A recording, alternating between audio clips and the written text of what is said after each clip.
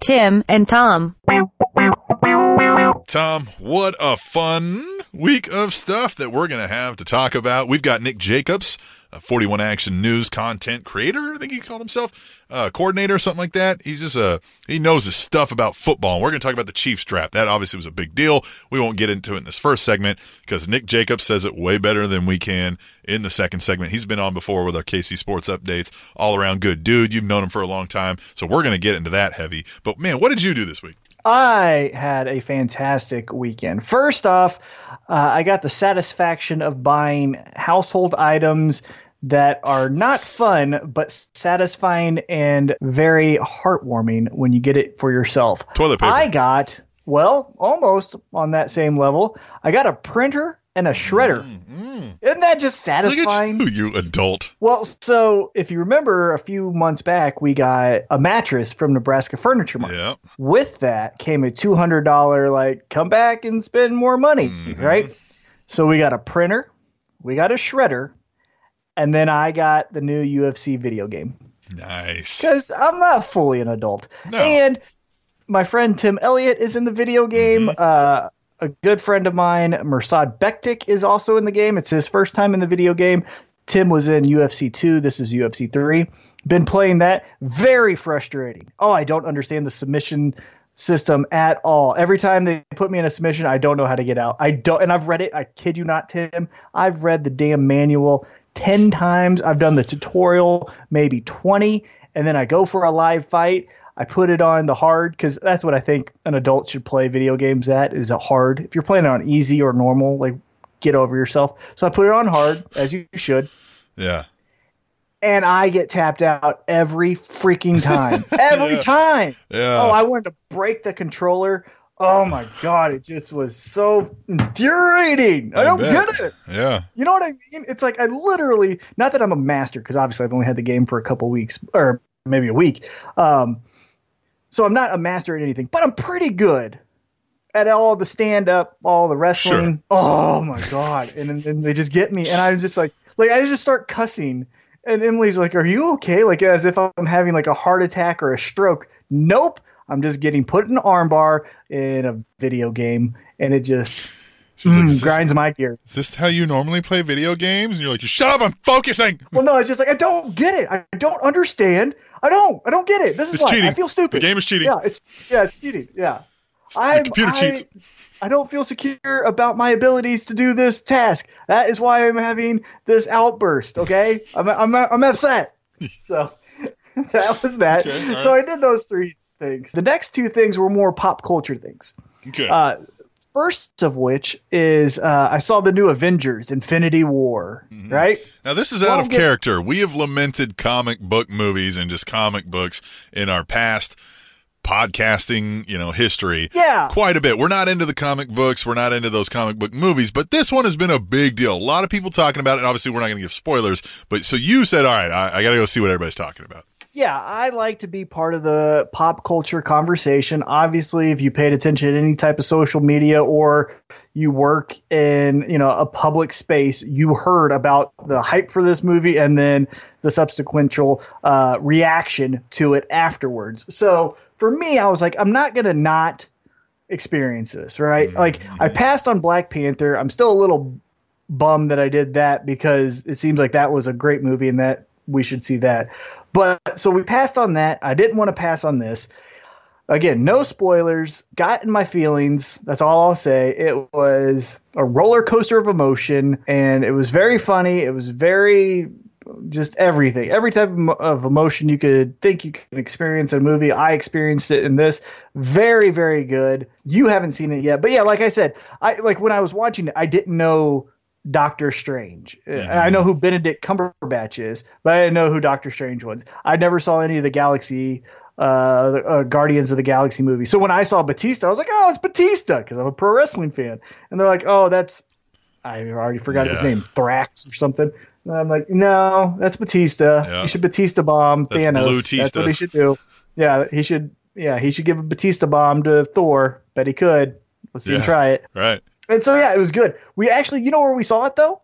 At Union Station. Oh, really? Yeah. $5 tickets. $5 tickets. Really? Yes. Now here's the thing. There's only 2 showings a day, so it was at noon and 4. Okay. That's it.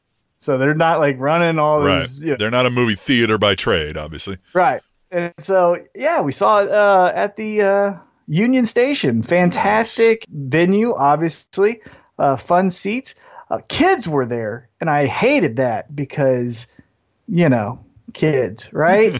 little drunk babies running around just making noise. I don't recommend. Let me backtrack, or let me reflect on that. Yeah, no, I'm okay saying it. I don't recommend children going to see this movie, and when I say children, I mean under the grade of 2, like 2nd grade and under, shouldn't see this. So 10 and under probably shouldn't see it if we're right. Right. Yeah. Every cuss word except for the F word is used. There's a middle finger, and I was just like, I don't know. Like for me, I hate censorship, right? So like censorship to me is like what Mark Twain said, where an adult can't have a steak because a baby can't eat it. I hate that. Yeah. Right. So like, however, I was kind of uncomfortable with like, really, he's just gonna flip off Iron Man. No spoiler there, but there's a scene where Chris Pratt flips off Iron Man, and I was like, really?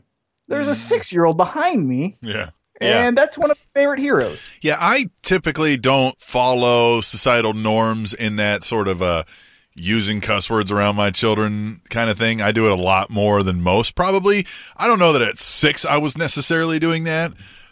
Just kind of as they've become aware of like pop culture and things around them, I started kind of letting down my guard in there. But I've always stressed to them that like, look, man, I don't buy into this. We've labeled 7 words as bad. I care about what you're trying to say to me. But I throw that caveat on them. I'm like, by the way, though, when you go to school or you go to a function, the rest of the world does not think like this. You know what I mean? Like not many.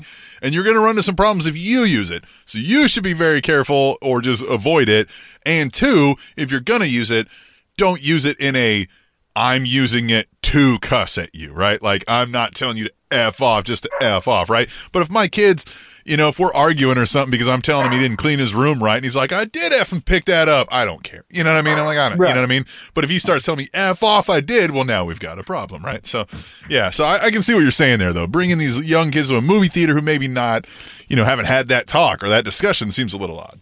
Well, and also, like in the context of that scene I described, they don't understand that the middle finger was more of a ha-ha, got ya, and not a I don't like you, look at this middle finger, right? So they don't understand that context. So they just see middle finger. Right. And so they could see like, oh, well, that means this, when obviously it doesn't. And so that's why I was like, meh. And then, some of the, like in the first scene, I heard the word douchebag just right there. It was just like douchebag. I was like, really? Yeah. Okay, cool. Right. Like this. But then, 3 kicks to the back of my chair and I look behind me and it's a 6-year-old and I was like, oh yeah, okay, maybe they shouldn't be seeing this. But you're like, stop it, douchebag. Right, exactly. Right. But yeah, it was a fantastic movie. Really liked it. Highly recommend it. The next movie we're going to go see though is A Quiet Place. Oh, so I'll hopefully give you a recap on next week's episode of that movie. Looking forward to that 90-minute thriller. So yeah, that was basically my weekend in a nutshell. Tim and Tom. Tom, the weather turned, and that means some ranch work had to be done. So we busted out the mower for the first time for the season. We busted out the weed sprayer, put it on the back of the four-wheeler, and got out in the sun. I got a little redneck going on. I went out looking ridiculous. I put on all like long sleeve shirt, pants, because I'm like, I don't care. I'll get a tan naturally by being out enough, but I'm not trying to burn while I'm out here. No matter how much sunscreen on, I have Irish white skin. So I put on long sleeves, hat, handkerchief, under the hat, draped over my neck, and still got burnt all over my neck. It was blinding down sun, but we did all that ranching work, all that hard work and stuff, and then had 2 youth soccer games to attend. Swim Trunk, my son, it's not his real name. 2 would be cool though. 2 victories, Tom. They are 5-1-0. They only lost their first game and haven't lost since, sitting at the top of the table, and they're coming up next weekend with the only team that's also 5-1-0, sitting at the top of the table. So this is it. We were at practice tonight. Coach was telling them, like, hey, this one, right? This is the one you guys want. This is the focus. This is where I need you to hit, right? This is where you fifth graders, this defines your lives. I may have added that part. But so our weekend was mostly that kind of stuff. Working around the house, out there weed eating, mowing, spraying weeds. Did go over to Adam, the neighbors. We talked about him, had their first open, they have these fire pit parties, the first one of the season of that. Listen to two KU fans talk about how their KU football coach is getting better and making all these deep recruiting ties into Texas and is going to win 3 whole games this year. And I was just having a good old time listening to that, reminding them that if he did that, he'd improve his output over the last 4 years by double. So, throwing my little input in there. They were not pleased with that little fun fact. So that was it, man. Just enjoying the family life and working on the ranch. Well, I like the idea that you thought that this one time you dressed up ridiculous. Yeah, just this one time. I mean, any other times, I look, height of fashion. Yeah, we'll say that. Tim and Tom. The number one thing, at least in our world on Twitter, that is still making the rounds because it is meme galore worthy is, as we talked about on the last episode of Tim and Tom, which was a special edition of the Spanish Announce Table with T-Mac and Captain Awesome, we talked about the greatest Royal Rumble. Mm-hmm. And now let's just give you a quick recap. Overall, it was very house show worthy, right? Yes. So it was very by the numbers. Okay, that's cool. Like you got a cool matchup with Triple H and John Cena. You got a cool finish. You did get a cool finish to the Intercontinental Championship match. The Seth Rollins jumps off the top rope and just runs past Finn Balor to get the title. I thought that was really cool and original. Other than that, very by the numbers, right? However, entrant 39 in the greatest Royal Rumble of 50 entrants was the leader of Titus Worldwide, Titus O'Neil.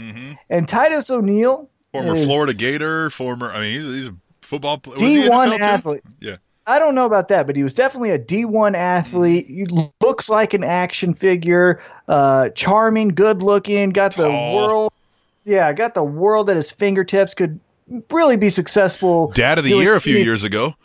Yeah, and he could speak well. Everything's fantastic. However, on this night, in Saudi Arabia, Jeddah, Saudi Arabia, he runs down to make his entrance into the Royal Rumble, and he slips and falls and goes underneath the ring. He doesn't just fall; he falls and slides several feet all the way under the ring, which I have never seen in my life, and I've been watching wrestling for at least 35 years.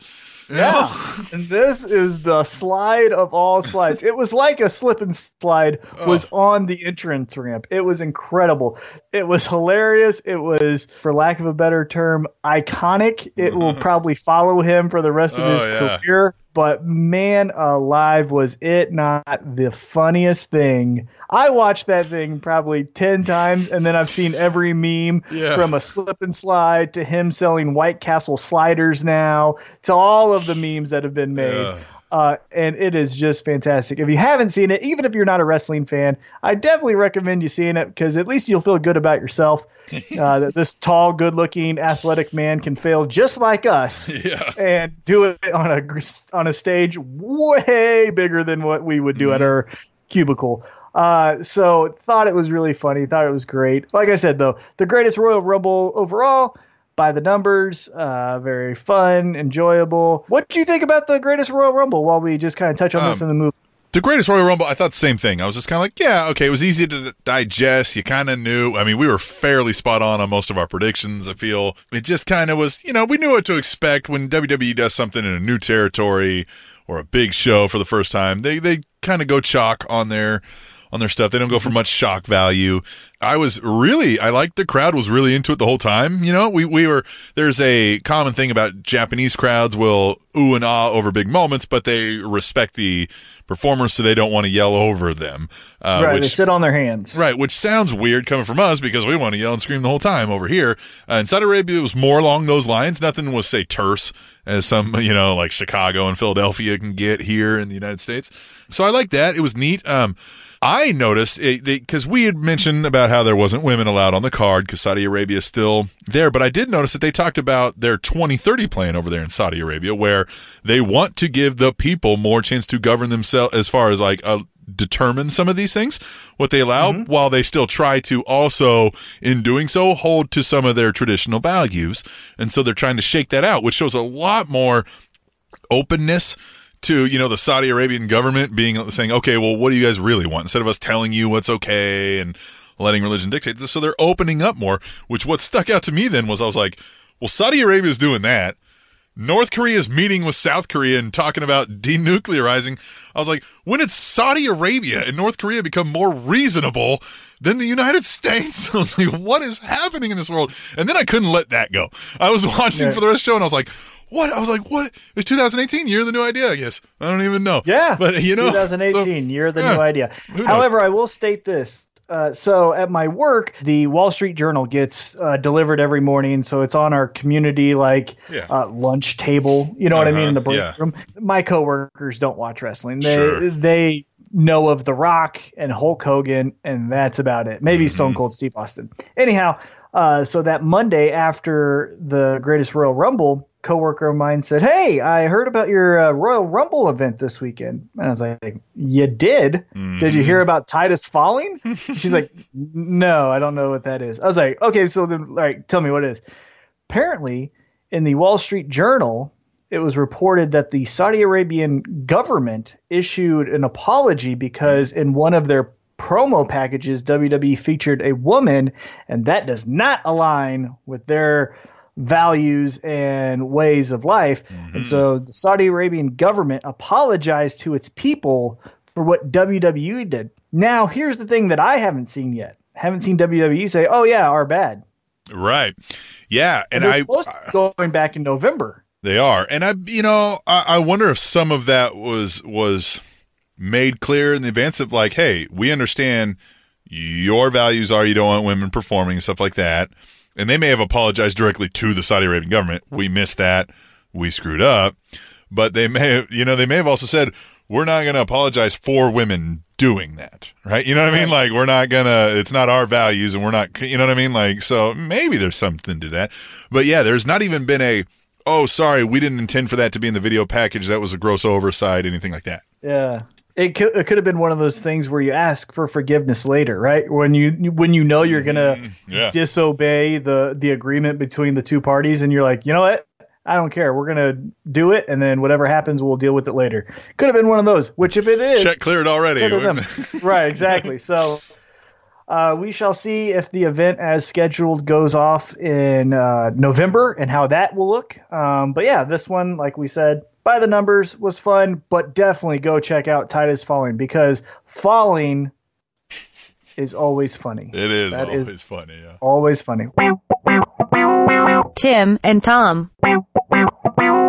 I think the biggest news story of this week has been, and it's kind of almost several things wrapped up into one now. I feel like we're watching a mental train wreck unfold in front of us. It's the whole Kanye West debacle that started happening. It started with a photo surfacing that Kanye West posted, him hanging out with some friends, and he's wearing a Make America Great Again hat, which, as you could probably guess, doesn't gel well with a whole lot of black folks, right? I mean, they're not really, or many people of color, or even people not of color. You know what I mean? It really kind of doesn't gel well with us even. We're kind of like, boy, Kanye. And it's, that's one thing. It's whatever. We've known he's been a Trump guy, but he rightfully caught a lot of flack for it, and then that exploded. And then we see Chance the Rapper sends him a message saying black people don't have to be Democrats, which Chance the Rapper later comes out, is like, whoa, man, that's not what I meant. Guys, I don't, you know what I mean? Like, he had to do a big mea culpa, which we'll see if that's really true or not, or if you're just realizing you may be in a little bit of flack also. I don't know. I don't know, man. What do you make of this from the start? Obviously, Kanye's, he can wear a hat, obviously, but what do you make of that situation before we dig into some of the stuff that's happened since? Well, so first off, remember this as well that goes along with all of a sudden Kanye is back in a Make America Great Again hat, right? He put out a song a day later called Ye, which apparently that's his, we can't say full names anymore. It's not Kanye, it's right. Ye. Ye versus the People. And if you haven't heard it, it's a bad song. However, it's T.I. and Kanye going back and forth, basically just having that discussion about society, where Kanye is saying, hey, we could all get along, stop with this. You have to do this. I'm in this box. And then T.I. honestly coming right back at him and saying, you seem like a sellout. You seem like you're doing this because maybe you're getting a check from him that we don't know about. And it's a very honest song. It's a bad song. Like I said, the music sucks. It's not lyrically great. However, it's a fun conversation, right? Boom, boom, boom, boom. So maybe the hat was a ploy to get you to listen to the song. Mm-hmm. Right? So let's take that with a grain of salt. However, what Kanye said, and even what Chance the Rapper said, I agree with to a certain extent, right? Yeah. So first off, not black people or any race has to be a party. Of course, right. Like, black people don't have to be Democrats. White people don't have to be Republicans. Shouldn't label yourself as such any damn way, as far as I'm concerned. But. Yeah, well, that goes to a larger point. Right. Why we run in gangs and act like that's okay. So that's that, right? So there is that. But like what you said to kind of start this whole Kanye story after story after story, and there's another story we'll get into in just a second. But it does seem like he is going through this another round of a mental lapse, right? Where, you know what? People are going to put a microphone in my face. I don't want it to happen. They're making me do it. So guess what I'm going to do? I'm going to say the most outlandish thing in hopes of one or two things happening. Either one, and this is my opinion here. One, you take that microphone away from my face, right? So Kanye is saying like, I'm done with this. They're like, do it one more time. All right, cool. Boom, I'm going to say some outlandish thing that makes about you stop. Obama in Chicago, right? Like, right, yeah, exactly. Yeah.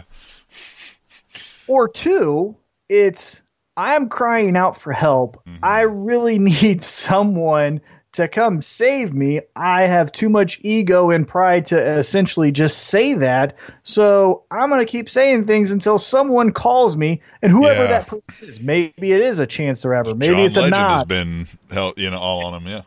Right. Another person that keeps getting mentioned in all of these interviews is a Jay-Z. Maybe it's a Jay-Z phone call that is what he's looking for. And he's saying all these crazy outlandish things. So I believe it's one of those two things, but it's sad. However, in this 24-hour news cycle where content is king, let's just grab that pony and keep walking around the stable so that everyone gets a look. And that's what I feel like we're doing. Because it's obvious that this guy, okay, he has friends, right? He's married. He has children. So I don't think this guy needs to be committed. Right. I just think he's a little bit different than me and you. And that goes to my theory that no one famous is normal. So let's take a step back and stop with the like, oh my God, what is he going to do? He's fine. He's fine, but he just needs some help, I think. Well, I think also what's happening is, and we're going to dig into the deeper part of the story here, is since his mother's sudden death after plastic surgery that he's blamed the doctor for, even tried to sue him, that the lawyers eventually dropped, and maybe we'll talk about that a little more too, but since that moment years ago, he had very public, notable mental breakdowns. And he says he's in a better spot now. What we're seeing wouldn't necessarily indicate that to, obviously, Tim and Tom are not mental health professionals. Or Kanye's friends. So, yeah, I mean, could some of it be publicity? But as far as, like, the political stuff, so he's hanging out with some of the, he hangs out with Trump. He hangs out with some of these, right-wing, think tank guys. And he's showing it even. I mean, he's tweeting out pictures of the direct messages some people are sending him. They're sending him stuff telling him the Republicans freed the slaves, right? Lincoln, that whole tired, used, worthless line. Forgive me for injecting my own politics in this, but he's tweeting that out. And then John Legend is going, whoa, man. You know what I mean? Like reaching out to him saying, hey, man, you got to think about this, this, this, and this. And he's like, oh, okay. He's clearly very impressionable right now, right? So, So it's also whoever's feeding him some of this junk should stop, right? You should stop. whoever you Well, are. that goes again to what I believe is that, like I said, with the analogy of, grab the pony and take it around the stable, Yeah. right? So leave the pony in this example, leave the pony alone. Nope. We got to get him all the way over to this side. So, hey, this is another fun thing. Yeah. Say this, say that, and then perform for us. It's one thing if you started it, right? You're this guy. You're one of those, Make America Great Again guys that have been talking to him, and you're telling him these things because you honestly feel that, right? Who knows, man? Maybe I'm wrong, right? Maybe you're right. Maybe the Republican Party that we know today is really civil rights leaders, right? They're really the ones who care about you, right? Because that's what they tell us all the time. So whatever, right? Okay, cool. Right? We're going to take that at face value. But now you see everything that's unfolding and you're still engaging in this, realizing that, oh man, now it feels like you're playing him like a puppet and you should stop. What also got to me was, so the fallout from that was pretty big, obviously, right? I mean, he says this, a lot of people, a lot of black people, a lot of even white people, just anybody who are, very adamant that Trump is evil or bad, lambasted him. I mean, just dug into him. Well, then you got, of course, who's going to come to his aid? His family and his friends, right? So Chance the Rapper goes, hey, man, black people don't got to be Democrats. And what stuck out to me about that was, hey, man, it's not about Republican or Democrat to me. I think Republicans should be grossed out by this moron who's sitting in our presidency. But whatever. You know what I mean? Cool. Pick your side and deal with it no matter what. Ignore this narcissistic guy who's been a joke of a human being my whole entire life. People made fun of that guy. He was the epitome of gross, narcissistic, filthy rich kid who grew up with, everything given to him. Yeah, puts name in gold letters on things. Well, that was been a known joke. But here we go ahead and pick that side of, well, nope, now he says the thing that I like, and, everything else I can overlook it. Never mind that. But whatever. So he does that. Also, his wife comes to his aid. Kim Kardashian, right? As she would, right?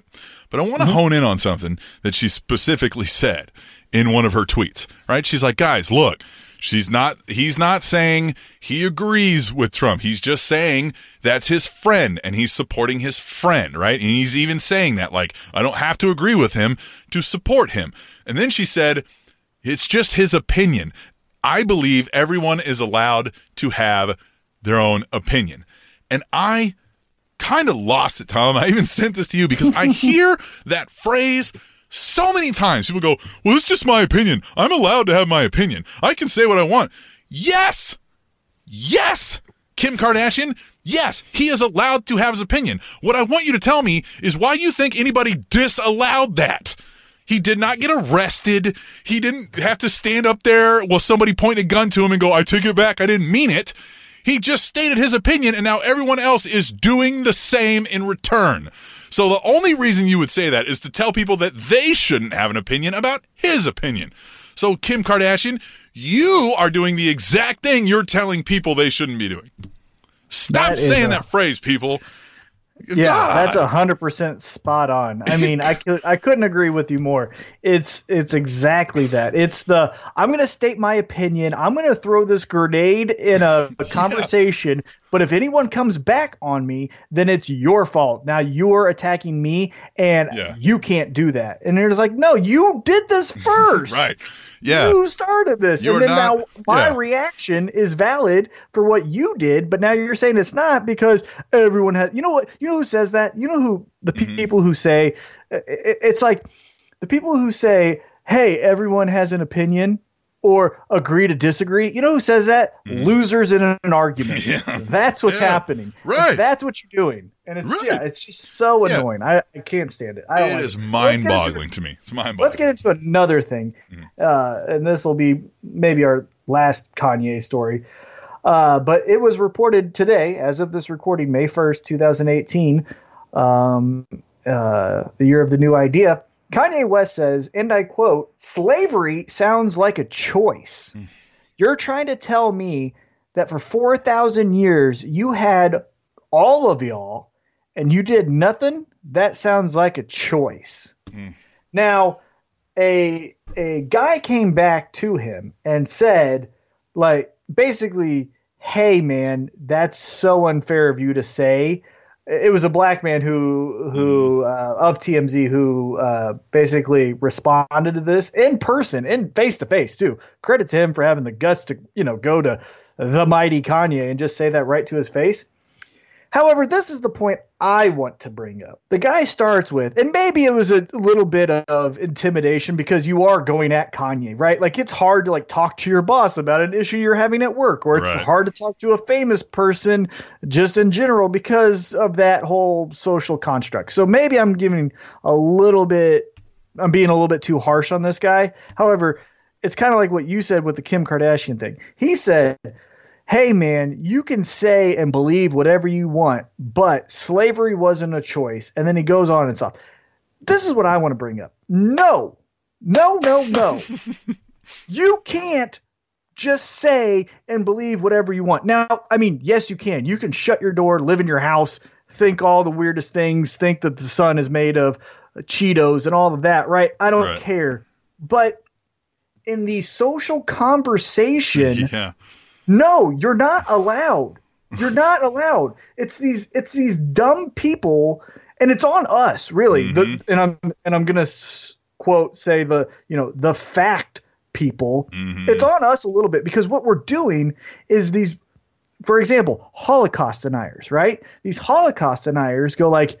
So let's just hypothetically say in a social conversation we're speaking about, and let's just say even slavery, right? Yeah. Facts that have happened. And yes, winners do write history. However, we know that these events actually happened. It was reported by more than one source, right?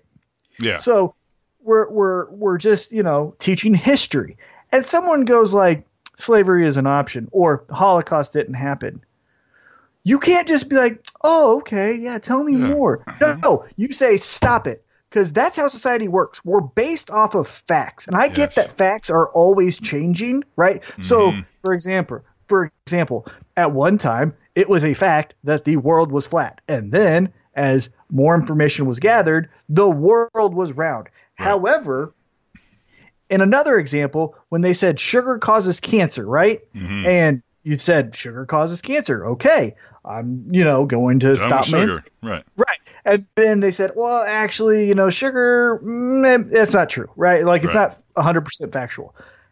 Okay, then that's the part of being a human. That's an involvement of new information, that's exactly right? What I'm saying. So you can believe in facts, right? Everything has an outlier. Everything is a little bit of a caveat, right? But a fact is a fact is a fact. So you believe facts. Then if people smarter than you, because fun fact, you're not the smartest person in the world, tell you that fact is not true anymore, and actually it is X, Y, and Z, then you evolve with it. However, you have to have a baseline of facts to interact with people. Yeah. If all just saying like, well, maybe the Holocaust didn't happen. Or, slavery, it was a choice. There was that one slave that chose to stay with his master after slavery was ended. There was that one, I can't even think of what I could say to make the Holocaust not happen. But you get what I'm saying.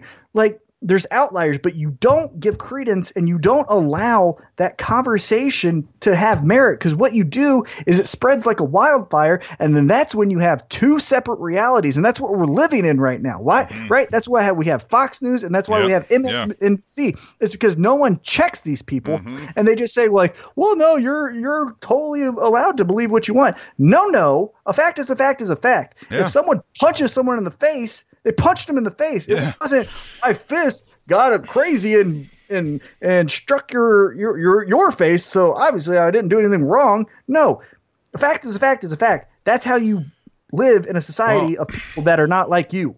I would get into this a lot, and I've had to kind of back off of some, super political discussions and stuff because of these things. I can't let that go. I can't let these little twisted words, BS talking points, the use of semantics to say something that's not really true. I can't let it go without calling it out. And I don't care who you are or what you mean to me, right? I mean, I've had major arguments with my father over things, and I'll have a couple of examples out of this. But let's talk about this. Well, I'm allowed to say what I want. I'm allowed to have my opinions. Sure, man. Your First Amendment rights give you that. But you know what that protects you from? Being arrested for it. It does not protect you from public scorn from it. It does not protect me or you from calling you an a-hole for it or telling you that you're wrong. It does not protect you from that at all. Nor does it protect anybody else. So if you hear somebody doing that, it's on you, like you said, Tom, to say something for this. So like Kanye, the whole slavery sounds like a choice. All of y'all and y'all did nothing. Kanye, you think they did nothing? Nothing? The Underground Railroad. They got whipped. All those murders in front of their, in front of their families. Chains. You know what I mean? Like nothing, huh? They did nothing? Nothing? That's what you're going to say? This is what you have to call out for people, man. Point out their stupid moronic comments, man. Right, and you don't have to do it in the tone that we're yelling at now at you. Right. However, it is important because another thing, Kanye, and this goes, we're going into really big topics here, so maybe we'll scale it back, but I do want to point out one thing too.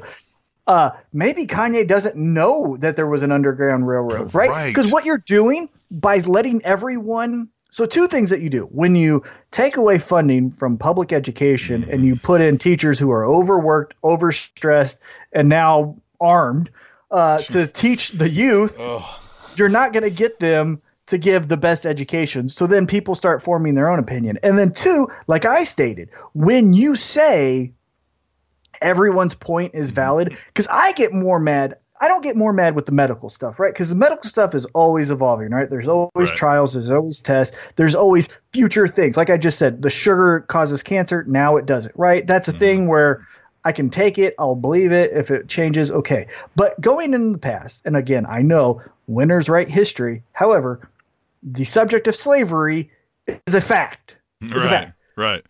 That happened.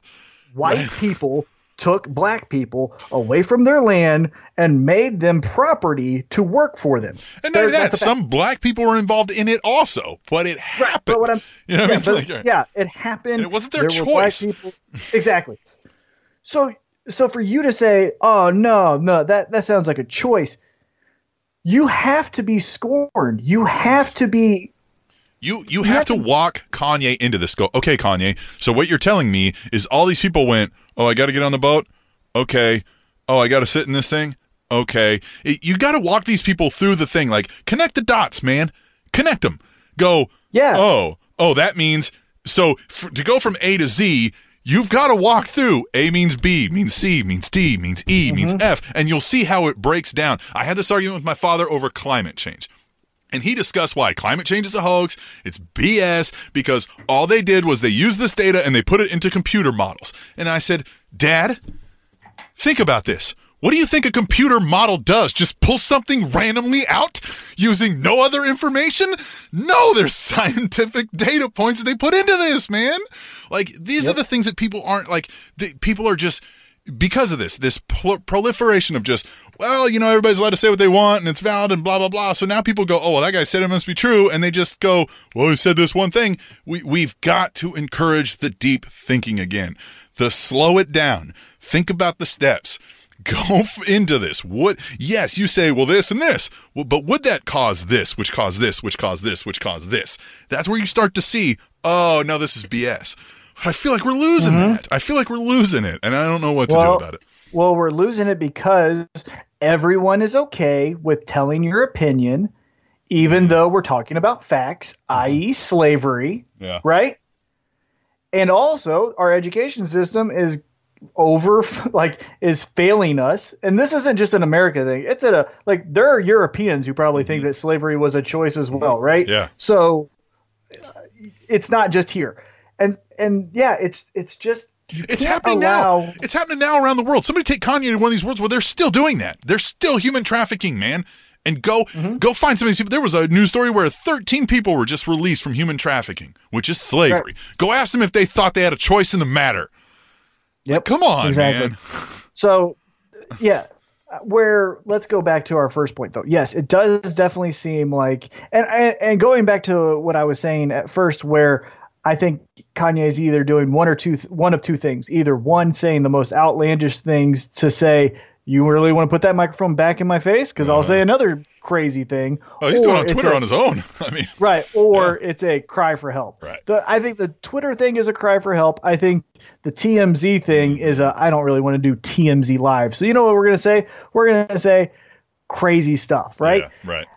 And so, but going to my point, when you respond to someone who says something stupid, you don't say, first off, and again, I'm being a little bit too harsh because it is Kanye. He is a TMZ staffer, so the social construct and power construct is different. However, you cannot say like, hey, you can say and believe whatever you want, because no, you can't.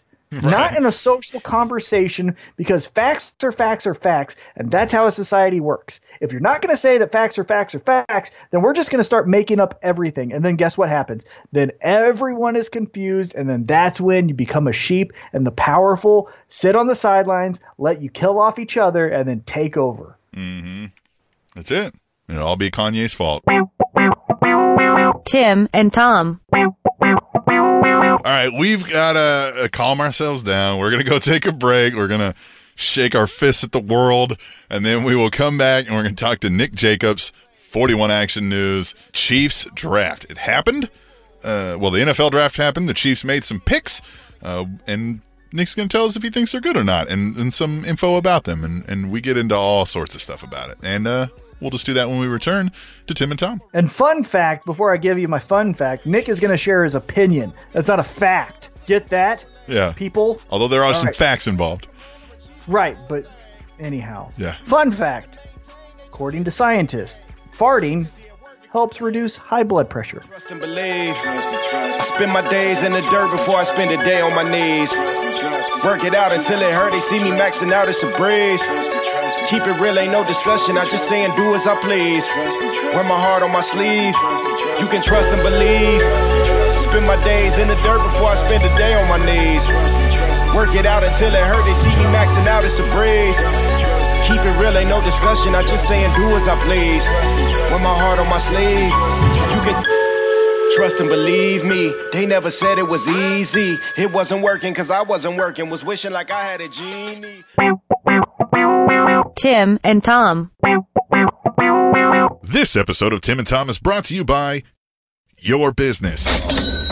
Tim and Tom's listeners could be hearing about your business right now.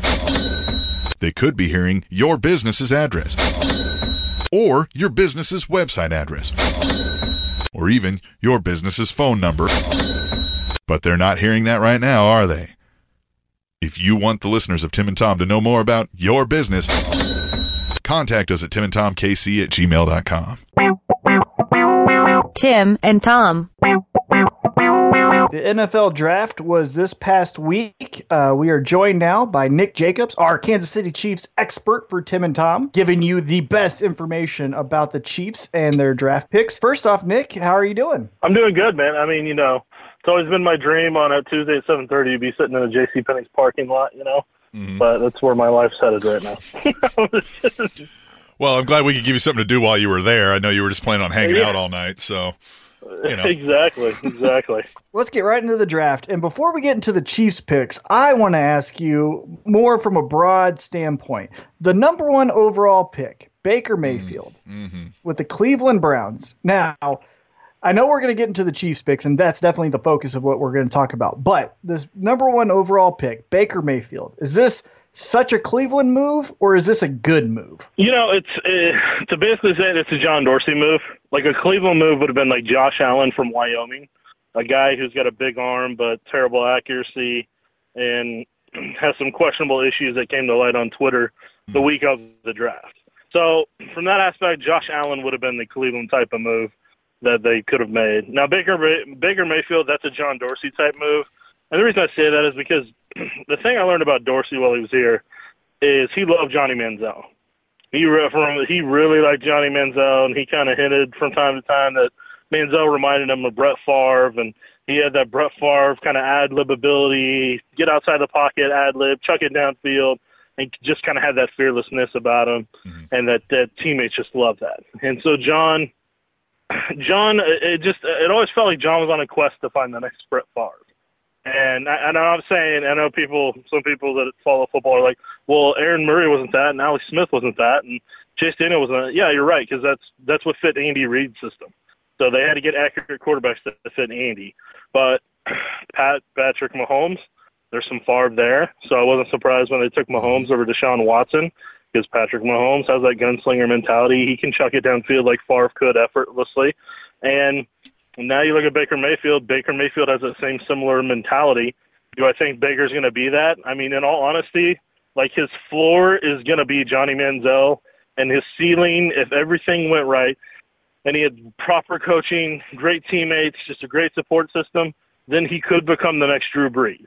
But, I mean, that's quite a difference on that spectrum in terms of what he can and can't be. Baker Mayfield, being a K-State fan, I saw enough of him to make me want him not anywhere near any teams that I like. So I'm kind of glad he's not, say, in our division now. But I think you're right in that assessment where, like, he was on Oklahoma, where every piece around you is solid, right? And the coaching is good. And so you know there's going to be success as long as he doesn't make stupid mistakes. But we are talking about Cleveland. I mean, we've spent whole portions of our show talking about how Cleveland makes, Cleveland moves. So we'll see in that regard. But what we're here to talk about is these Kansas City Chiefs. Everybody's hyped about this upcoming season because of Patrick Mahomes, who you referenced earlier, and because the Royals suck, and we're just ready to just kind of move on and put that already behind us. So let's get into this. We didn't have a first-round pick, so that was a little rough wading through the first round days. And why is that? Because maybe this is something that the casual fan missed. Why didn't the Kansas City Chiefs have a first-round draft pick this year?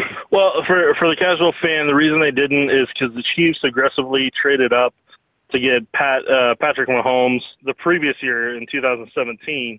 So to get him, the going rate for a quarterback at that time, because there weren't as many out there and not as many as teams coveted, they were able to, if you wanted a quarterback last year, you had to get, in all honesty, in the top three. You had to get one of the top three guys. You had to position yourself to get Mitch Trubisky or to get Pat Mahomes or to get Deshaun Watson. And in Patrick Mahomes' case, he was actually the most coveted quarterback of the three. Now that kind of time's passed and people have talked more about what happened draft night, the New Orleans Saints were actually trying to trade up to get Patrick Mahomes. Mm-hmm. So the Saints were higher up in the first round than the Chiefs were. Chiefs were further back into the mid-20s. The Saints, I believe, were a little bit further up there to where I don't think they thought they had to give up a first-round pick the following year to do it, and they weren't really willing to. I don't think they were really willing to do that as well. So because of that, I think they tried to call the Bills' bluff at that time, who had the 10th overall pick. And I think they're like, yeah, you don't have another team. We're not giving that up. And then they're like, oh, okay. So they actually did. Well, they're one of our future quarterback. And then as soon as that happened, then you saw the Texans move up. And then the Texans took Deshaun Watson. And so it was a boom, boom, boom, 1, 2, 3 thing. Right there in those three picks, just how quickly teams moved up and how they identified aggressively what position to move to get that spot. It's actually a little bit impressive to see how NFL teams, once you find out after the fact how they work and how they're able to guess what slotting part where a quarterback's going to go, where they're like, okay, we got to be at 10 if we want this guy. We got to be at this number if we want this guy. And I think that's something that's kind of an art form that I don't think fans get to see enough of. And in all actuality, it actually came out this morning, according to Baker Mayfield's agent, that the Patriots were waiting, and if the Browns didn't take him at 1, the Patriots were going to take both of their first-round picks, and they were going to trade up to number 2 and take Baker Mayfield to be Tom Brady's heir apparent. And they knew they had to get, and that's the thing, they knew the Jets needed a quarterback at 3, and they knew the Browns needed a quarterback at 1, so they knew that magic number was going to be 2 with the Giants to be able to do that, but they knew they were going to have to give up at least 4 picks from where they were to get up to that spot because of that running back Sankey from Penn State. And just the Giants are like, well, we covet this guy, so what are you going to give us for it? And, that's just kind of – it just all depends on the draft because obviously in 2013 with Eric Fisher, that number 1 spot wasn't half as coveted as it was this year. And time will tell, obviously, if he's boom or bust regarding Patrick Mahomes. But I don't think if he's as successful as everybody claims he can be, then I don't think in hindsight anybody would blink twice at giving up a 2 first-round picks, as it were. Agreed. Yeah, if you have the chance to get a franchise quarterback, the next Rodgers, the next Roethlisberger, the next Brady or Peyton Manning, then you have to give it up, and you have to be willing to give it up, because that's the difference maker between you going to the Super Bowl or you sitting at home on your couch getting to watch the Super Bowl with chips and dip. Right. Yeah. Or watching the other team throw a touchdown to their own quarterback to beat you in a first-round playoff game, but whatever. All right, let's move on into what the Chiefs did get. Now, they were in the second round, but they were a little bit lower than what they ended up picking at, because they traded up with the Bengals to go up and get Breeland Speaks out of Ole Miss, a defensive end, which we're going to discuss a defensive theme throughout the draft here. But this is a big old boy. I think he's 283 pounds and looks like a heavy hitter. What do we know about him? Well, with Breeland Speaks, the biggest thing about him is that he's powerful. He's a very powerful man, and that's kind of the biggest thing with him. The fact that they lost Tamba, they want some more power there, and the fact Justin Houston really doesn't have that. He doesn't have his knee that he injured a couple years ago. It doesn't appear right now to have that same fluidity to it, to where he could sharply change directions without issues. He looks a little bit stiffer, and I kind of wonder at times if it still bothers him to an extent, or he just doesn't feel comfortable or confident with it. Because anybody who's ever had knee surgery, you kind of have that feeling for a while where some of it mentally in your head, you always kind of wonder, hey, is this going to give out? Because you never forget the first time your knee gives out on you, and you just that fear and that nervousness that you have. And so I wouldn't be surprised if someone's a little mental, but overall, they needed another run defense guy that could set the edge, could help stop the run, and maintain the line of scrimmage and not get knocked 10 yards back off the ball. And Breeland helps do that. But he also, they like the fact that they feel like he's a power rusher, and they don't want as much. Brett Veach clearly doesn't want as much finesse, as he said, because he made a comment in his presser where he says, I don't necessarily want the guy that runs 4.5 and runs around people. I'll take the guy that runs a 4.8 and runs through people. Right. Well, knock 4 or 8 guys over. Yeah. Right. And that's a whole different mentality that he's trying to establish on this defense, and that's where they set the tempo. And I know a lot of people were upset.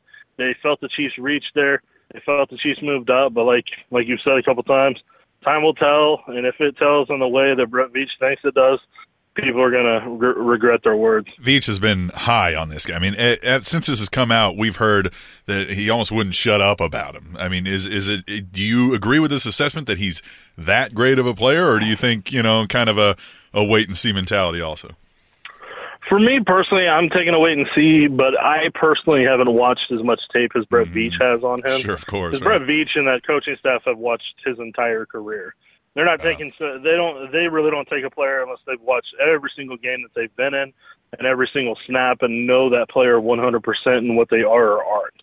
So in that regard, I'm going to defer to them because that's what they do for a living. And I only got to watch about 4 of his games, while they watched probably 30 plus on him. So in that aspect, I'm deferring to them. I hope it works out well.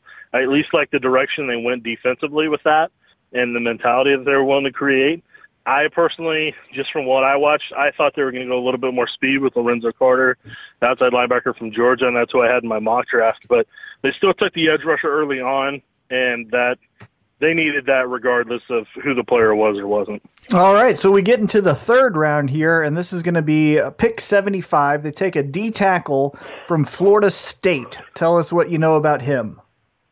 Yeah, Derek Nottie, he's a very talented nose tackle, and he's a physical force. Like when I ended up watching, when I was able to watch him, I thought the thing with Dorsey, and this is where I got to learn Veach's preference and style. So that's what I personally enjoyed about this draft. That's going to help me down the road when looking at what players he may or may not want. He diverted a little bit from Dorsey, where Dorsey wanted more athletic, more fluid in the hips type of players. And Veach was willing to take the big, powerful guys that hold the line of scrimmage and don't have to have the best of both worlds in terms of athletic ability and strength. So for that, Derek Nottie is he's a powerful man. That guy, I saw that guy take on some doubles and triple teams at times and hold the line of scrimmage, which the Chiefs haven't been able to do since Dontari Poe's back was healthy. I mean, Don Terry Poe did the best he could, even when his back wasn't doing well after the surgery and even before the surgery. But this past year with Benny Logan, it wasn't working out for him. And Benny was getting turned a lot, and he wasn't having he was having some troubles at the line of scrimmage, so they had to move on from that. But I saw him take a guy, grab him by the shoulder pads, and toss him to the ground like a rag doll. And this is a 300-plus pound center, and he just effortlessly just did that. Mm-hmm. And that's some superhuman strength, some incredible strength right there. And the way he can split a double team, he does a good job with that. And he's going to be a force that can hold the line of scrimmage. I know Daniel Jeremiah from NFL Network compared him to Brandon Mebane, and I saw some Glenn Dorsey in him with the way his athletic ability moves. So I think he's kind of in between there. He's not going to be the guy that rushes the passer with lightning quick speed, but he's the guy who's going to collapse the pocket on the quarterback to make him antsy. Okay. I like this. I like the defense getting a little tougher. You know, it felt like they were getting rolled over a lot last season. It was just kind of heartbreaking to watch sometimes. So this is especially in that playoff game. Oh, geez. Yeah. Yeah, definitely.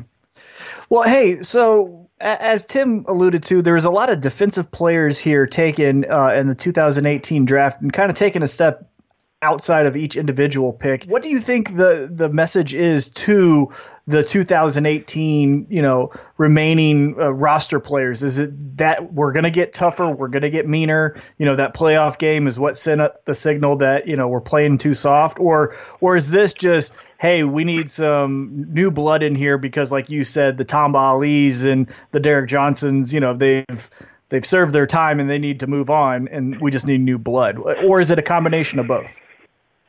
I think it's a combination of both. For the way I heard Brett Veach talk Friday night in the press conference about the players that they drafted and the mentality they had with those three players and what they liked about them, I heard a guy that was still very frustrated and irritated by what happened in that playoff game, and that it still bothered him that a team that should take pride defensively struggled like that with what they had resource-wise over the years. And I think that I just heard a guy that it got to him that they felt that they got manhandled by the Titans like that, and that they got manhandled by the Steelers in Week 6 that kind of put them on that downward spiral last year. And then they've lost to the Titans and Steelers a year before that. And anytime the Chiefs have faced physical football teams, they've gotten their teeth kicked in more recently in the past couple of years, and over the grand scheme of things, that's happened from time to time as well. And I think that's where they've decided we need to go a different direction at quarterback. We needed to have new blood and new leadership and a fiery guy there that's going to kind of create a spark. And then we need to get tougher on defense, because those are the things we've been lacking that have kept us kept them from reaching that AFC Championship and keeping them from reaching that Super Bowl. So I think they want – I already knew they wanted younger, faster, cheaper players, but it also came in crystal clear vision in the draft that they wanted tougher, stronger mentality guys. And as my coworker, Mick Schaefer of 41 Action News, the sports director, pointed out, if you look at a lot of the guys they got outside of Traymon Smith, most of those guys played in big boy football, whether it was Clemson or an SEC football team, where you play against a lot of very talented athletes on a regular basis, and you got to be tough. Well, speaking about Traymon Smith, and I also want to talk about Armani Watts here. It's a safety and cornerback, respectively. I'm a huge Marcus Peters fan. I was upset that we got rid of Marcus Peters for whatever reason it was, locker room, front office, whatever it is, he's gone now. But with these two draft picks, is either one of these guys going to fill that role that Marcus Peters occupied on the defensive side next year? Well, I think with Marcus, the first thing on Marcus, I think everybody needed to go their separate ways. It had been time. It was the right time where Marcus needed a fresh start. He needed to go to somewhere different. The Chiefs needed a fresh start too. And I think it's going to work out best for everybody. But I genuinely believe if Marcus, I'm curious to see how Marcus matures over the next couple of years, because if he doesn't, I think he's going to be like Aqib Talib, and I think he's going to be bouncing all over the league every 2 to 3 years, having to get a new fresh start on a regular basis. So that's the first aspect of it. Second aspect of it is Armani Watts is going to be, I think he's going to, at some point, I think he's going to play the Ron Parker role where he's going to be down low. He's going to help and run support. I think he's going to be a ranging free safety that can do single high coverage if he wants to. He's very fast. He's athletic. He's a hard hitter. He's going to have to work on some of his tackling, but he's also a ball hawk as well. So I think he gives them what they want in scheme versatility between him and Eric Berry down the road. At worst case, depending on how long it takes Armani to get comfortable in the system. But in the other aspect with Trayvon Smith, I think he's going to be more of a slot corner early on. Once they feel that he's ready and he's capable of executing the scheme, I think David Amerson is going to be the cornerback on the outside with Kendall Fuller. But Trayvon has the athletic ability that a lot of NFL teams noticed. I think there's 15 teams total that were interested in him because he ran below a 4.4 at his pro day, and when that happens, teams perk up real quick when you kind of get in that 4.3 range, and any better than that, and they really perk up at that point. So that they're getting two athletic players, they're getting two fast players, and they're getting guys that, again, I think fit that mentality of what they're wanting to turn this football team into. Mm-hmm. Yeah, and it looks like they paid attention to every kind of the trio, if you're going to say, secondary linebackers and the defensive line. So they also did get a linebacker, which honestly, when you look at the Chiefs, as you said in years past, you could say there was a weakness at every step of the way almost. So they got an outside linebacker in Dorian O'Daniel out of Clemson, as you mentioned. Yeah, all of these are SEC schools except for Clemson, which is essentially an SEC school anyway out of the ACC, and then Central Arkansas, which is still known for getting a lot of that homegrown area big boy talent. So Dorian O'Daniel also, here we go, another tough guy. Well, what do we know about him? Well, with O'Daniel, you're getting an athletic coverage linebacker. I know a lot of people think he can play safety just because of his weight, but I think they're going to put some weight on him over time as long as it doesn't affect his speed. But I think they want to use him in the nickel package and some of their sub packages and their dime package, and they want him to be that athletic cover corner, because when you watch this tape, I was out there covering receivers, which you don't see from linebackers in general, let alone at that level. So it was impressive to see him cover slot receivers without any issue. He covered running backs out of the backfield without issue. He obviously covered tight ends without issue and had the size to be physical with them. And he has that Derek Johnson speed in his prime in terms of the close ability and the athletic ability and the coverage, the ability to drop and feel comfortable dropping. Because when you watch tape, the biggest thing you want to look at a linebacker is how comfortable are they backpedaling and dropping to coverage, dropping into zone, or how comfortable are they covering in general, or does it look like they've been eating with their right hand their entire time and they're using their left hand now? It just looks confusing and they don't feel comfortable. And O'Daniel's one of those guys where it's not an issue for him. So, and I know the scouting department said that he was a really good special teams player. So with that aspect of having him be a quality special teams player and then also being a coverage linebacker, I think he's going to see the field more than people realize. The last pick that we're going to talk about is the last pick that the Chiefs took, the guard from Tennessee, Khalil McKenzie. Now, correct me if I'm wrong. This is the son of the Raiders general manager. Is that correct? Yeah, he's Reggie McKenzie's son. So 2 questions. 1, how does your dad not take you in the draft? And 2, how is your arch rival, or his arch rival, being us, the Chiefs, how are we going to draft that guy? Because I saw the video of when he, found out the news that he was getting drafted by the Chiefs, and legitimately the entire back row of his family and friends are all in Raiders gear. Yeah, and they're sulking too. They're not even happy about it. It's kind of a little funny side story to remember from the draft that year that people could rib him up, be like, dude, even your own dad wouldn't take you, bro. But I mean, it would look bad for his dad to take him, and then people try to claim, oh, you only took him because he's your son, and it creates a complicated environment. And then if there's someday, football wise, where you have to release your own kid, be like, hey, I raised you and everything, but you got to go find a new job. I'm sorry. That's rough. That's my bad. So you don't want to have that. You don't want to have that awkward moment where you have to be the one that crushes your kids' dreams financially. So, I mean, I think that, that was smart on Reggie McKenzie's part, and his dad, Reggie McKenzie, he played in the league, and he was athletic as well, and he was really good at what he did, and he inherited his dad's size, because I'll send you guys a picture at some point, but if you haven't seen it, the guy has tree trunks for legs. They're literally the size of a legit tree. I'm not talking like the kind you see in a JCPenney's parking lot while I look around right now. I'm talking like a legit tree trunk that's been growing for 40 to hundreds of years, and the dude's just a massive man. And I know the area scout Pat Sperduto was talking about how he's athletic, and his athletic testing was through the roof. And I saw Brett Veach talk about it in his phone conference on Monday, where he was talking about just how this kid tested in the top 5 of offensive linemen in the entire draft, and had he played offensive line his entire career, he would have gone very high in the draft, and he would have been in the first or second round just because of his athletic ability and how well he tested on those numbers. So you take his strength and his size as a nose tackle in the SEC at Tennessee. He's a strong, powerful guy.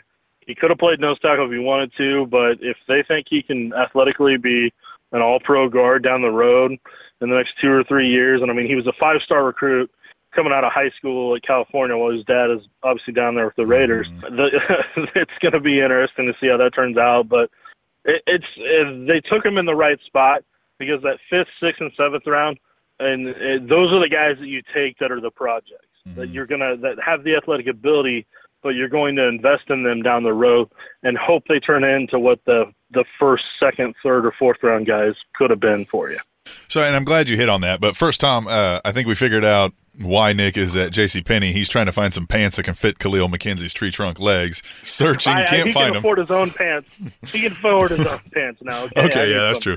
That's true. No, but you kind of touched on this whole, some of the later round guys are what we would say a project, where, hey, this guy clearly has the size, has some speed. If we get him here and show him the skills, like you say, a couple years down the road, he'll be able to fill right in. Is there a normal range where you think, okay, people drafted, 1 through 3 are going to be able to plug in immediately, and then with the Chiefs being not the greatest on defense, is that number going a little deeper in this year's draft, or some of these guys are we just not going to see him this first year? Well, I think with Breland Speaks, I think you're definitely going to see him. Mm-hmm. I think it's going to be on a rotational basis. Nandi, I think will, at worst case, be on a rotational basis with Xavier Williams, but I think they're probably hoping, hey, maybe by week 10, week 12, maybe he kind of sets himself apart, but if he doesn't, we have a rotational basis for him. Okay. Dorian O'Daniel, I think you're going to see him a lot quicker than most, just because of his skill set, how quickly they can use that and really not have to necessarily have him know the entire playbook, because they may just want him for certain sub packages, and you'll see him a ton on special teams. Okay. So I think he'll be out there on a consistent basis. Armani Watts, it's all going to come down to playbook, because I truly believe as soon as he knows that playbook, I personally fully expect that guy to be the starting free safety with Barry. Oh wow! I think Barry's going to be the strong, and he'll be the free safety. And I think if they're crossing their fingers that Watts can be that guy pretty quickly. Like I said, the reason he dropped, his flaw was his tackling. Otherwise, if he tackled a little bit better, and I know they said his pro day numbers weren't as good as his tape was. So those two things is what dropped him. And had he done those two, he probably, honestly, with his athletic ability and everything, he easily could have gone late 2nd round, 3rd round. That's kind of that aspect. It's kind of the weird part of football is some teams put more emphasis on what they do numbers-wise in testing versus football tape, and then some go with football tape more than they do testing. So it kind of depends on the organization. Dorsey loved test numbers. I mean, he liked football players, but man, that guy, he would take if a guy tested well, he would normally take them over the guy on tape that you knew what you were getting 100%. All right, so now as we're taking a step back from the 2018 Chiefs draft, obviously these guys haven't got on the field, so we really can't grade the draft as far as how well these guys, will be. But your gut feeling, did we do well? Did we do bad? Could we have done better? What's your overall feeling about the Chiefs 2018 draft? I personally think that Brett Veach did what he felt he needed to do to put a stamp on this roster, to take this roster to a different mentality and a different level. I think he tried to infuse that in here because, see, those guys drafted this year, they're going to be the ones growing up with with Patrick Mahomes. Those are going to be the guys that are going to be with him the next 4 or 5 years as this thing grows and evolves. So if those guys down the road can kind of become the leaders of the team, along with Reggie Ragland and Hitchens and Eric Berry and Kendall Fuller, and the way they've done that, then that team grows together over time to where by the time Patrick Mahomes is at that spot and is ready, and that roster's and that defense has built up that mentality at that point, and they've grown together to where you're firing on all the cylinders at that point. So I think this is kind of more, I think it's a long-term investment, but at the same time, last year's draft was all about getting projects, guys that were going to take 2 to 3 years. Luckily, Kareem Hunt didn't take that long compared to the rest of that group, and Patrick Mahomes really started to shine. It obviously showed how far he had grown from the first preseason game to that Denver game last of the year, and some of the throws he made. So, but to no passing, the second round pick, they're still kind of wondering what he will or won't develop into. And I think Breeland Speaks is probably going to get more playing time than Tano Passan will early on. It's going to be interesting, but I think personally, from a draft perspective, I think Brett Veach did what he felt needed to be done for this football team to finally start turning that corner. And also, Brett had to get rid of a lot of he had to put them in a healthy cap situation down the road, because Dorsey had really put them up against the wire, where they were struggling each year just to create 10 to 20 million in cap space just to re-sign some players and be in a comfortable spot. So he had to make some tough decisions this year, and he had to do some stuff numbers-wise that set them up to where they can comfortably do what they want in free agency or who they want to re-sign down the road, and they're going to have to make some more of those tough decisions next year. But if they do make all those tough decisions, and with what they did this year, when I looked at it, best case scenario, they're going to be $90 million under the cap next year. So at that point, they can do whatever the heck they want. Yeah. And I mean, so it'll be. I'm intrigued to see what they can do, and it'll be interesting. But Brett Veach really, he had his back up against the wall when he took over this team in terms of what needed to be done and how much needed to be changed in the mentality, how much infusion needed to be made on that defense, because they hadn't really gotten as much impact outside of Marcus Peters that they needed defensively, and they just hadn't really been hitting the way that they needed to. So Brett's put them in a much better position for the long term to be able to consistently compete with Patrick Mahomes. So then I guess one last thing before we wrap it up then, I guess the last looming thing, we obviously got a little younger, a little tougher, at least in theory, for defense. And as you said, they had to move some cap room around. The last looming thing out there is Bob Sutton, controversial figure right now. I typically kind of like the typical Bob Sutton schemes. I like an aggressive, get after the quarterback defense, which it looked like he strayed a little bit from. It wasn't just that, hey, we had these kind of, we had a Marcus Peter who was a bit of a, cancer according to them. Was it just, hey, we were in a bad position, we didn't have great players, we had the injuries? Do you still believe in Bob Sutton, or do we think we should have made a move there also? I personally, I haven't been the hugest Bob Sutton fan since the New England game in 2015. I got frustrated with him. I felt like he didn't really attack. He didn't remain aggressive. And I felt like the Chiefs really lost a huge opportunity to get to the AFC Championship to play the Broncos. Yeah. So it was the year the Broncos went on to win the Super Bowl. And as you saw the following week, Von Miller and that front seven got after Brady, because that offensive line interior, that Patriots offensive line at left guard, center, right guard, were terrible. They were so bad that Bill Belichick fired the offensive line coach after the game. Wow. And because and they were in the AFC Championship game. Most coaches would be like, hey, we made it to the AFC Championship. We'll tweak a couple things. We'll be fine. Bill Belichick's like, I already cleaned out your desk. Just go home. Get out of here. Yeah. So I mean, with Sutton, look, Sutton cannot say that they haven't given him the chance to succeed this year. Sure. They're giving him Kendall Fuller. They're giving him Anthony Hitchens. He's going to get him. He's going to have Nandi at nose tackle. He's going to have another edge rusher, and they've given him another corner on top of that. They've given him some safeties. They've given Bob Sutton the pieces he needs to succeed. So I think this is going to be a very interesting year for him, and it's going to be a big year to kind of decide what direction they need to head, because now going forward, it's all about taking the next step and what gets them to the Super Bowl. And if there's something that's holding them back, with the way Brett Veach has performed, not even a year into his general manager spot, I don't think Brett Veach. I think Brett Veach is thinking Super Bowl and nothing else.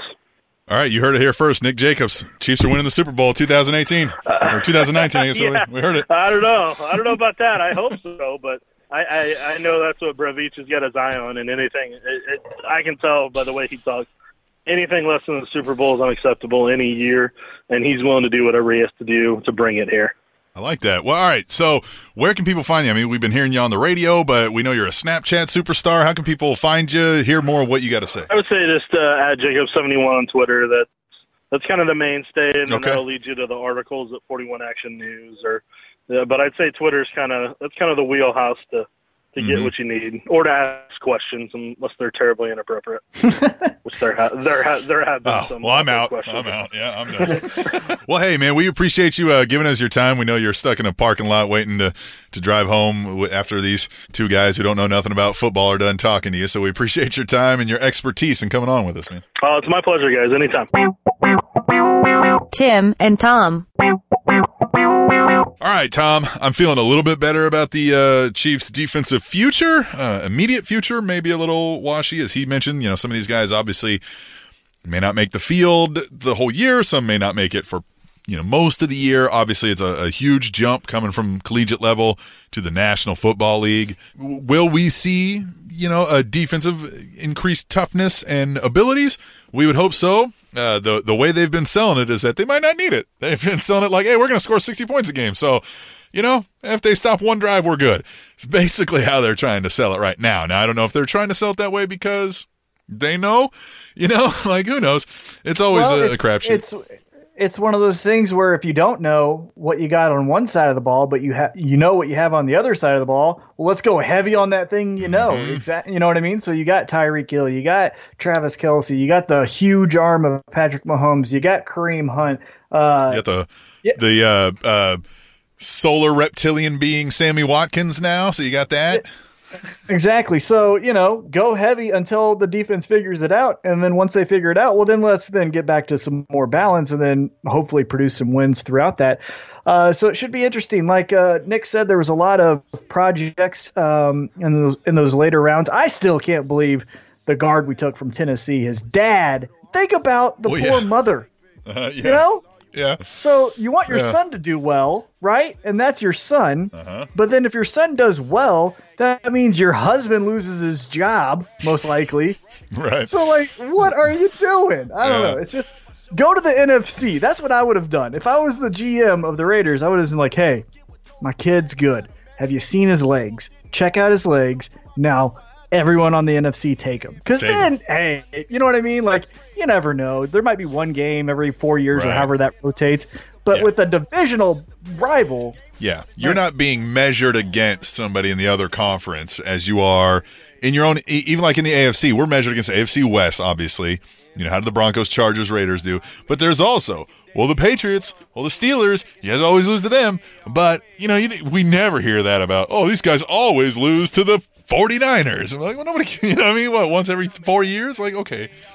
Or the Super Bowl at worst. All right, man, we're cool. So, that would have been nicer for their fans. But, hey, I kind of like it, It adds a little, they'll, of course, the commentators will talk that one up for years and years if he plays well. But I'm most interested in, he was a 5-star recruit. He's awesome. He's defensive tackle, but we're going to draft him real late, and we're going to make him the best offensive lineman around. It's like, all all right, we'll see how this plays out. But hey, Let's figure it out. stranger things have happened. I'm excited for the football to start because, we mentioned it, the Royals, not so enticing. Although I'd encourage people, if your summer sport was baseball and you're not enjoying the Royals, also check out Sporting KC. They're doing really well. And follow along Nick Jacobs. He'll keep you updated on the Chiefs as that season draws near. And we got to take a break. We got to get out of here so Tom can come back and tell us about all the fun events coming up, right? Yeah. All right, definitely. Tom nodded yes. We are going to get out of here. We're going to take a break, and we will come back shortly to Tim and Tom. Fun fact, you're 100 times more likely to be bit by another human in New York City than you are to be bitten by a shark at the beach. Man, I may never take. We only elevate, we elevators. Man, I may never take. We only elevate, we elevators.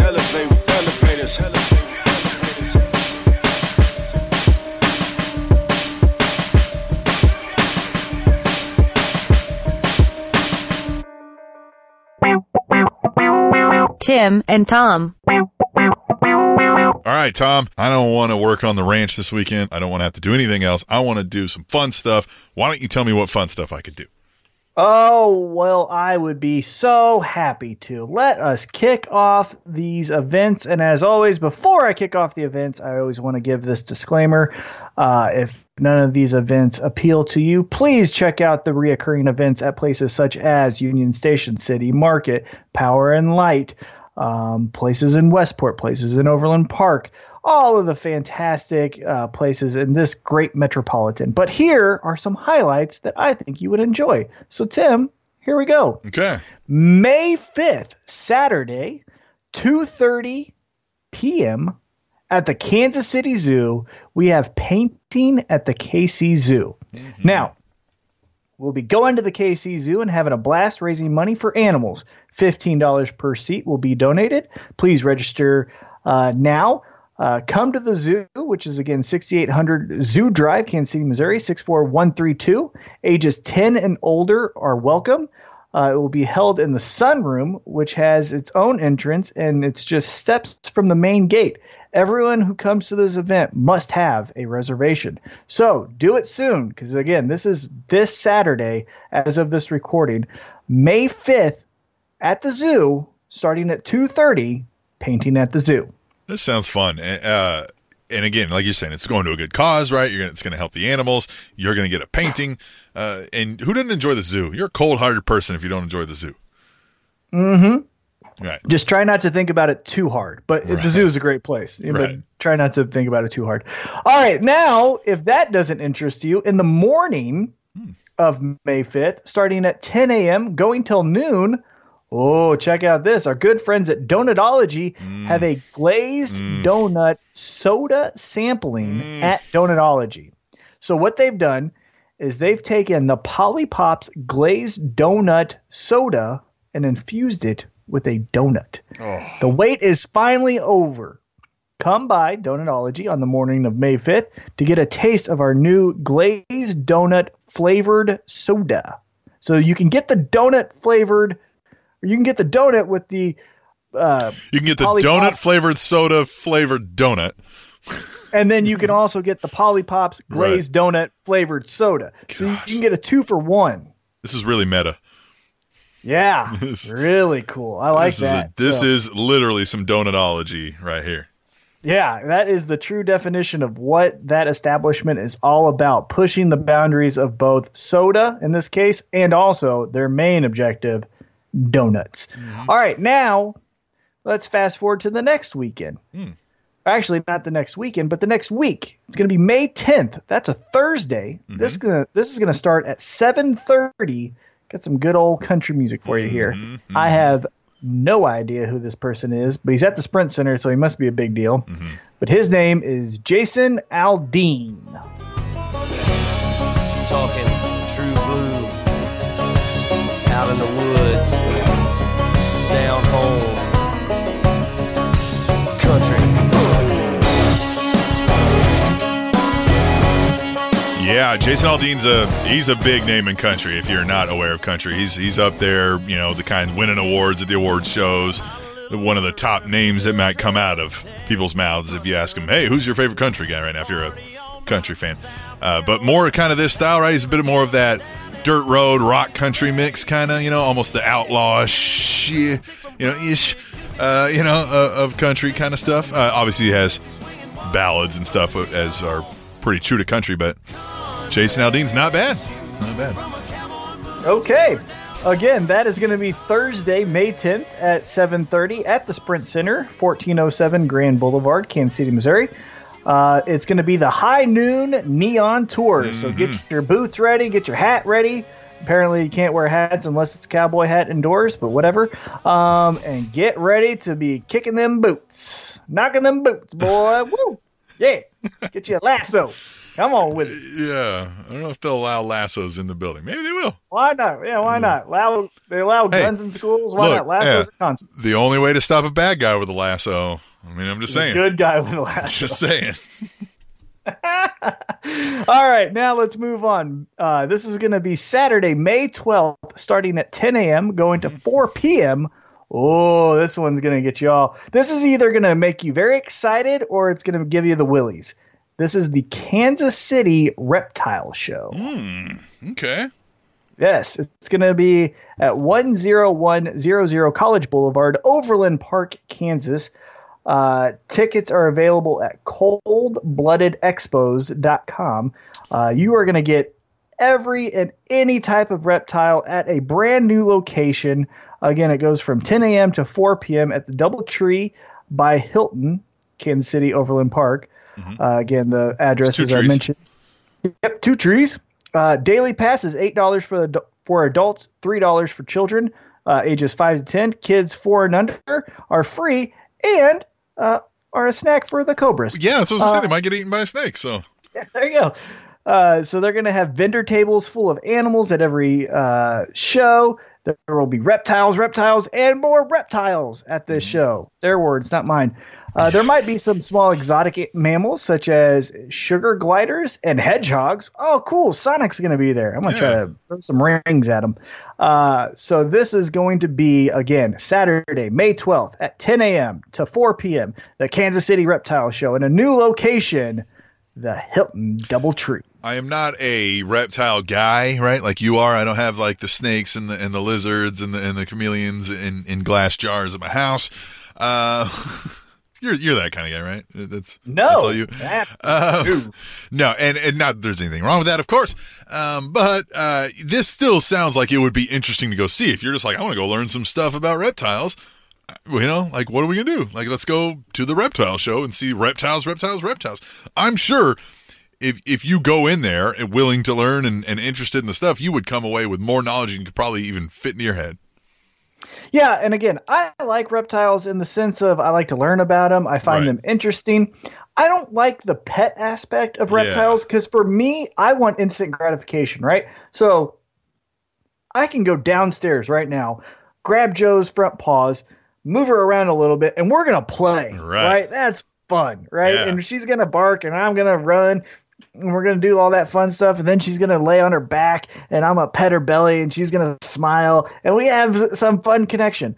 A snake just sits in glass and you're like, all right. I can put them on my shoulders. Right. Again, that's for me. If you find that a snake is soothing and yada, yada, yada, great. And go to that show. But for me, I prefer a dog because dogs are the best. But you should definitely go to that if you like snakes and stuff. I like them, like I said, from a distance. I like to watch them on Planet Earth and all of those things. I like them, but if I find one in my house right now, I'm not going to like it. Right. But I've had like are you afraid of snakes? Like, no, well, here's the one on your shoulder. Okay. And like, take a picture with it. They don't give me the willies like some people. Like my dad is deathly afraid of snakes. Like to the point where I couldn't have the Jake the Snake action figure because it came with the snake. That's how much he hated snakes. I'm dead serious. That's a true fact. That's crazy. Yeah, he hates them. But yeah, you guys should definitely check out that. Now let's keep it going. Here's the next event. Now this is going to be some good old stand-up. You're going to get the laughs out of you here. Saturday, May 12th at 8 p.m. at the Starlight Theater. Okay. We've got the new host, although I guess it's not new anymore because it's a couple of years, but he is the host of The Daily Show, Trevor Noah. Oh, yeah. Yeah, so Trevor Noah will be in town. Tickets are available. I would say it doesn't give a link here, which is weird, except for you can click and it just takes you to buy it. But anyhow, Google it, Google it, whatever. Gate time is 7 p.m. Showtime is 8 p.m. Trevor Noah, obviously very successful comedian, host of The Daily Show, and a very great venue too, the Starlight Theater. Mm-hmm. So... Well, again, and he's got, if you've seen any of his stand-up, he's got an interesting backstory, too, that he tells very, humorously. So he's a good comedian. Definitely. And, yeah, he has a different perspective than just I'm from here, I grew up here, this is my opinion. He comes from a different country, has went through his own type of craziness with government, and then comes here and observes what we're going through and gives his opinion in joke form. So jokes on a Saturday night. Yeah, I like that. That's good stuff, man. Yeah, there's a lot of good options for me here, Tom. I appreciate that. You're welcome. Tim's favorite. You surf? You ever surfed? I haven't. I've always thought I would like it, but I've never been on a surfboard before. The closest I would say I've ever come is belly boarding, boogie boarding, maybe. I don't know what they call it. Where you get that little, half a surfboard. You go out on the wave and you try to catch the wave. And just doing that seemed difficult enough on the small little shoreline waves down in Florida, right? So I could only imagine how difficult it is to surf, for one, right? I mean, it takes a lot of training and skill. And then, my favorite thing of the week is a new record has been broken in surfing. A Brazilian surfer, Rodrigo Coxa, has officially broken the world record for the world's biggest wave ever to have been surfed, with this incredible run at Nazar Beach in Portugal being recognized as a Guinness World Record. I'm reading this off of independent.co.uk. The World Surf League, which I didn't know was a thing, confirmed the achievement at its Big Wave Awards in Santa Monica, California on Saturday night, with the official height of the wave registered at 80 feet. So now, if you can't put that into perspective, I want you to picture a basketball goal, right? If you're standing outside in somebody's driveway or in the gym and there's a basketball goal, that rim is 10 feet from the ground. So times that by 8, and then put a guy on a surfboard up at the top of that, right? I mean, that's really up there, really dangerous, really impressive. And you can catch the video. It's all over online. But I don't even know what goes to a person's mind to be like, yep, getting on that one, or if it was even that big when it started and he was like, right? I don't even know, man. And how you come out of that safely is just mind-boggling to me. So it's pretty intense, pretty neat, and it was my favorite thing of the week. It was incredible. Yeah. I mean, just to see it is very awe-inspiring as an outsider. I can only imagine being at the actual beach observing someone on that type of wave. Incredible. Definitely doesn't make me want to do it anymore, but still would be fun. Taking my boogie board, yep. Yeah, so credit to him. Tom's favorite. All right, so my favorite thing of the week goes back to my childhood. So I'm a kid of the early 2000s, and in the early 2000s, the number one show during high school, if you were in high school from 2000 to 2004, like I was TRL. Mm-hmm. And the number one band, and this is arguable or debatable, was NSYNC.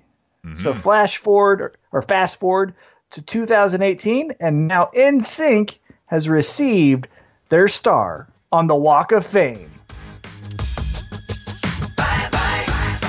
Yeah. Oh, if you could see Tom now.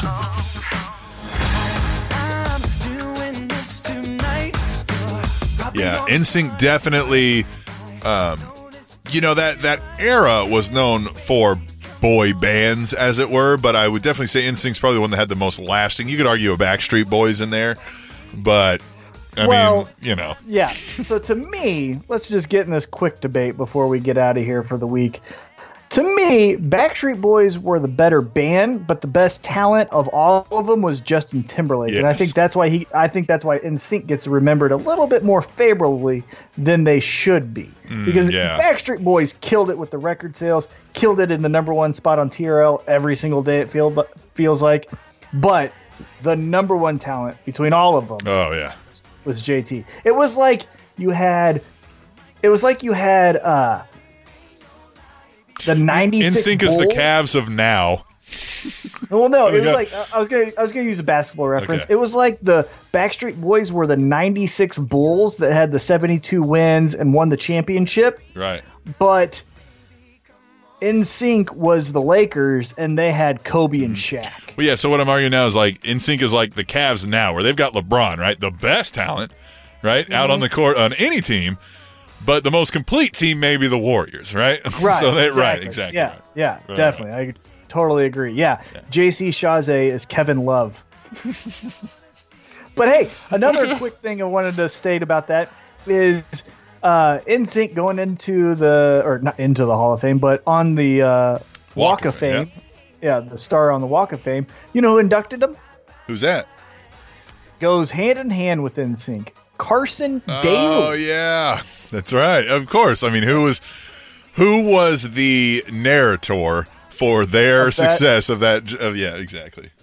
Yeah, I feel like if Eminem, Korn, Backstreet Boys, now NSYNC, Britney Spears, Christina Aguilera, like any of those also get a star on the Walk of gotta be Fame, like Carson Daly. Yeah, it also has to be him. Fun fact: my wife watches The Voice, and Carson Daly hosts that. Have you ever watched it? Okay. So you know The Voice, the TV show The Voice. It's a I'm singing aware of it, yep. competition. Yep. So he Yeah, hosts yeah. it. So they were, essentially. So they were, doing a fan picked songs, right? The competitors had to pick what the fans picked online, right? And then they would have some notable fan of their, right, leader of their fan club or whatever, announce it, right? And one of the people had this little girl, right?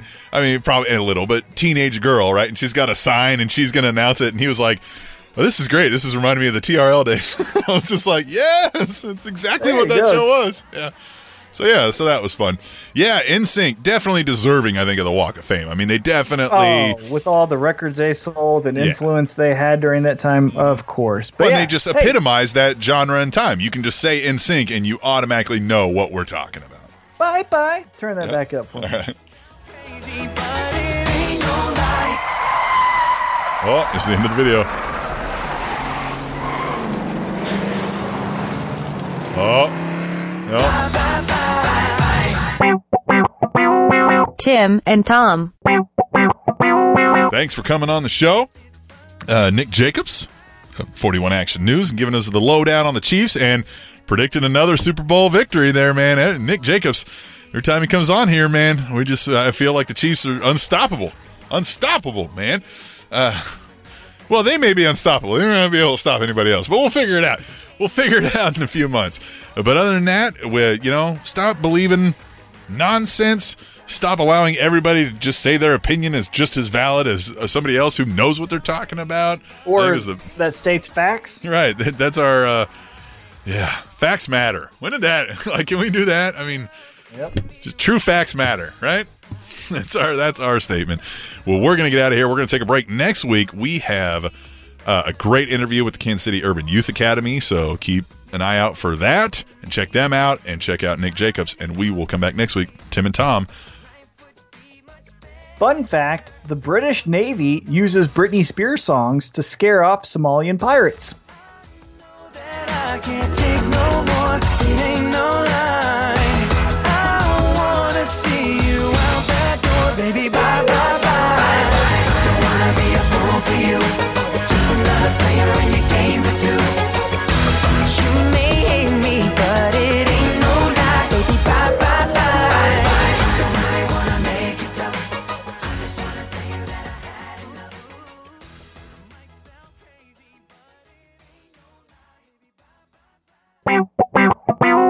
Tim and Tom.